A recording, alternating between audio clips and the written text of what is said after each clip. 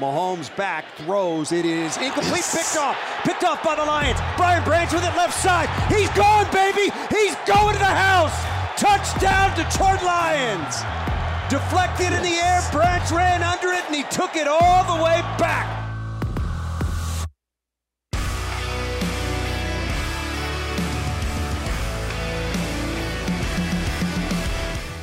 And welcome to the divisional round post-game Twentyman in the Huddle podcast. And guess what? We're going to do it again next week. Yeah, how about that? We're going to do it again next week because this Detroit Lions team is just it's on a run. And they beat the Tampa Bay Buccaneers 31-23. Punched their ticket to the NFC Championship game for the first time since 1991. They'll go out to San Francisco, play the number one seed. They're the favorite in the NFC. Pretty much all year long, especially the second half of the year once the Eagles started to falter a little bit. And it should be a terrific matchup. But boy, again, this Ford Field crowd, this atmosphere, really just helping to spearhead this football team to another win.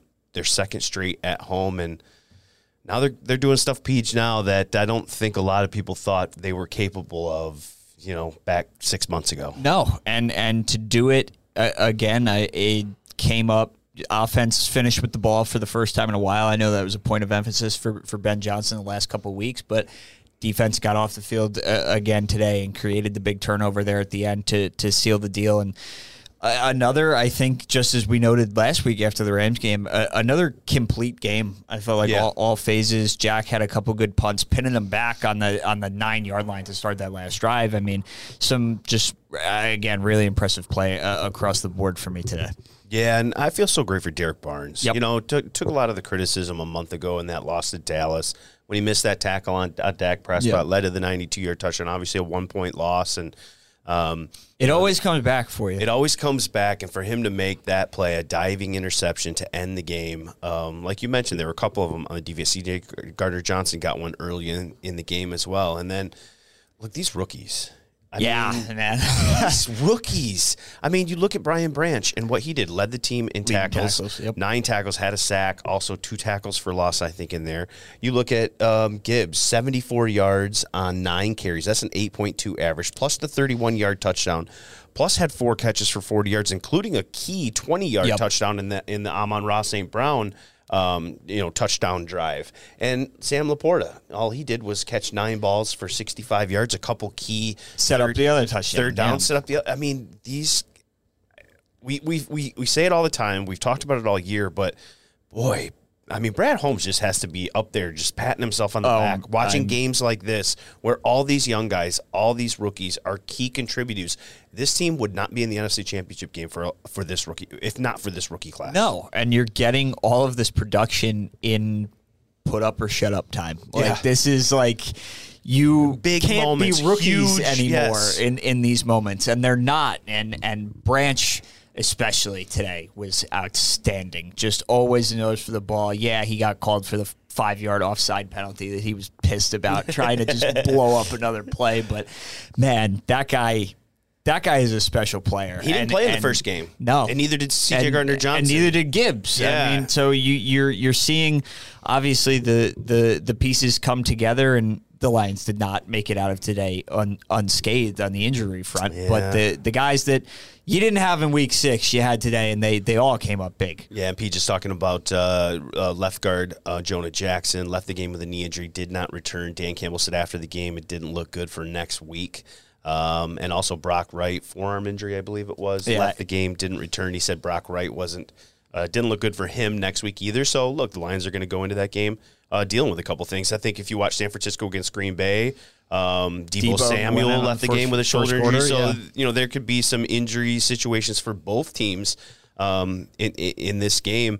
You know what else I thought was really special about today's game? And I really didn't notice this until one of the reporters in Dan Campbell's press conference asked the question, but it is exactly 3 years to the day that Dan Campbell had that infamous headline-grabbing kneecap introduction press conference. And in that press conference, he talked about what the culture of this team, what he wanted the culture of this team to be, how they were going to be physical, how they would play anywhere, how they would fight till the end, how they would be resilient. And I think it's so fitting that 3 years to the day that he made that speech. That's what his team is. Yep. They're a resilient bunch. They're physical. They play to the end, and they find a way to make plays. It's everything Dan Campbell said he would bring to this team. And he said in his third year, he thought he'd be able to play with the big boys. Well, it doesn't get any bigger than this, Peach. Yeah, it's – look, I got a lot of really, really outstanding people around me, all right? And I'm fortunate.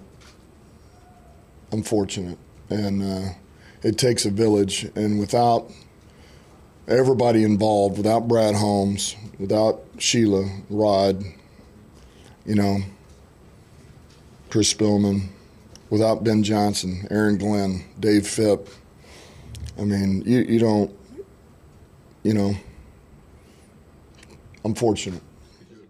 I envisioned that we would have a chance to compete with the big boys, and that's where we're at. All you got to do is get in, and it's about placing yourself the very best position to where you can move. You get a home game, and then maybe you get a second home game, and now all of a sudden it gets a little easier. If you're able to get a 1 seed, you only got to win 2 games, right? And so that's always the objective. But ultimately, once you get in, then it's about matchups, and you find a way to win, and you may have to win 2-0, and it's okay. It's okay. A win's a win in the playoffs. So, here we are. And now we get to go to San Francisco, and, we know what kind of team that is, but we're in a great position. We've got a great opportunity. Yeah, it's great. It's great for Dan, right? I mean, all that criticism that he took early on, the 3-win season, the rough start to last season, and then this team kind of turned a corner, right? They found the recipe for success. They've been able to maintain it. And now I would think, and if I was a player, I would love to play for Dan Campbell. Yep. If I was a free agent and I was looking at a place to go and I was watching this atmosphere and that head coach and just this team and the way they play, it's got to be an attractive destination. And I can tell you that hasn't been the case in a long time. And you saw it last year. And, C.J. Gardner-Johnson had a prior connection to Dan and AG from the time in New Orleans. But that's a top-of-the-line free agent that chose the Lions. Obviously, there were a lot of factors that went into that and only a 1-year deal, but that guy chose to come here and to make the playoffs and to make pivotal plays. And you do got to give credit where credit's due. That guy talked a lot of smack this week about Baker Mayfield and came up with an interception on the first possession. So tip your hat to CJ, but I think you have to keep on seeing that in the offseason. I think that's going to be a huge factor moving forward. And the Lions will have some cap space, too. We're not going to get into that No, there's no time for that now. We got football to cover here. No. Well, another guy I want to touch on, too, is Jared Goff. His fine play continues. 30 of 43, 287, 2 touchdowns. Pretty good. No turnovers, No over turnovers. 100 passer rating again. And, obviously last week was huge for him in the storylines and the former team and Stafford and everything, and to get the cheers from the crowd, the chanting of his name. But if you could hear it, if you weren't here, they did it again. Oh, yeah. They were down, chanting it was Jared loud. Goff at the end of the game, at the beginning of the game, in the middle of the game, during timeouts. I mean, he has really endeared himself to this fan base. Yeah, and you always worry about emotional hangover, emotional letdown. Obviously, for him solely, such an important game last week. Just came out and ripped it again. No hesitation, no nothing. Just came out and pushed the ball down the field, threw those in breakers, hit the middle of the field again, and just what we're used to seeing now from Jared Goff. And a little different game plan, too. Yeah. I mean, normally this team has been run the football to set This up is play not a action team and that pass.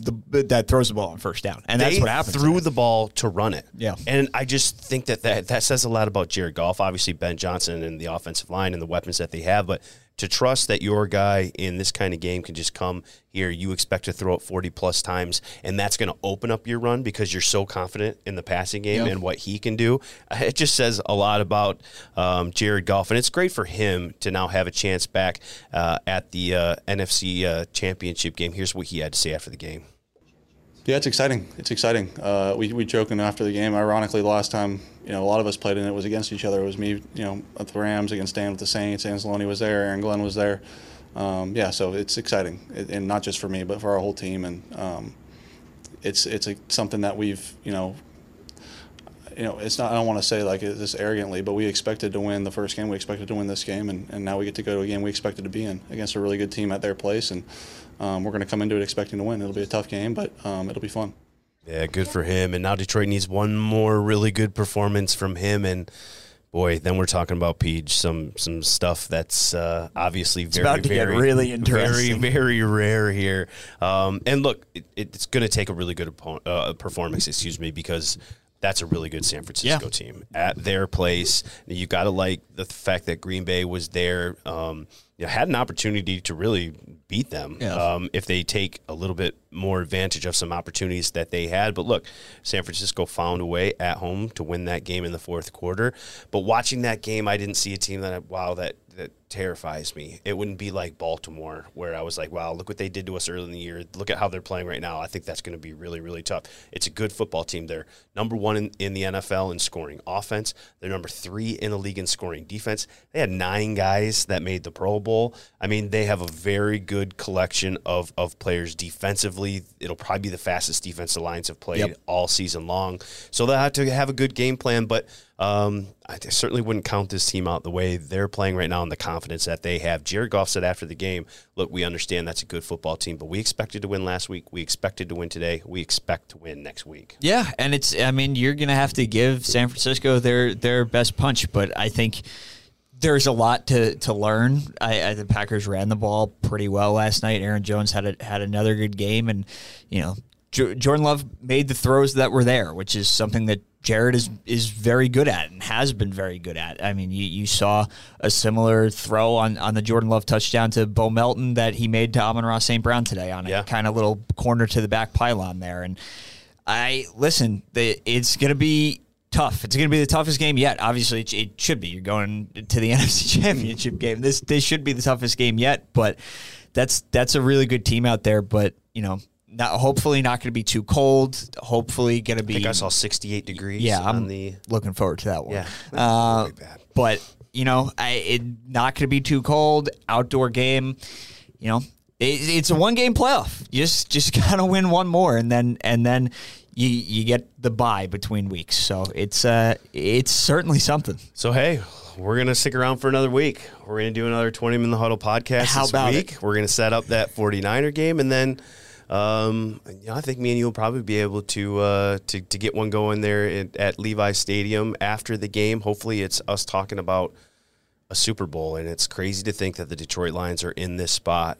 Kudos to Sheila Hamp for putting all those people around her, for changing the culture and for really pulling all the right strings, and the GM, the president hire, the coaching hire. It's been top-notch from top to bottom to get them to this spot. And kudos to Dan for developing the players, for Brad to get them here. And it's led to the NFC Championship game, and it's a fun little ride, and we're going to continue on for another week.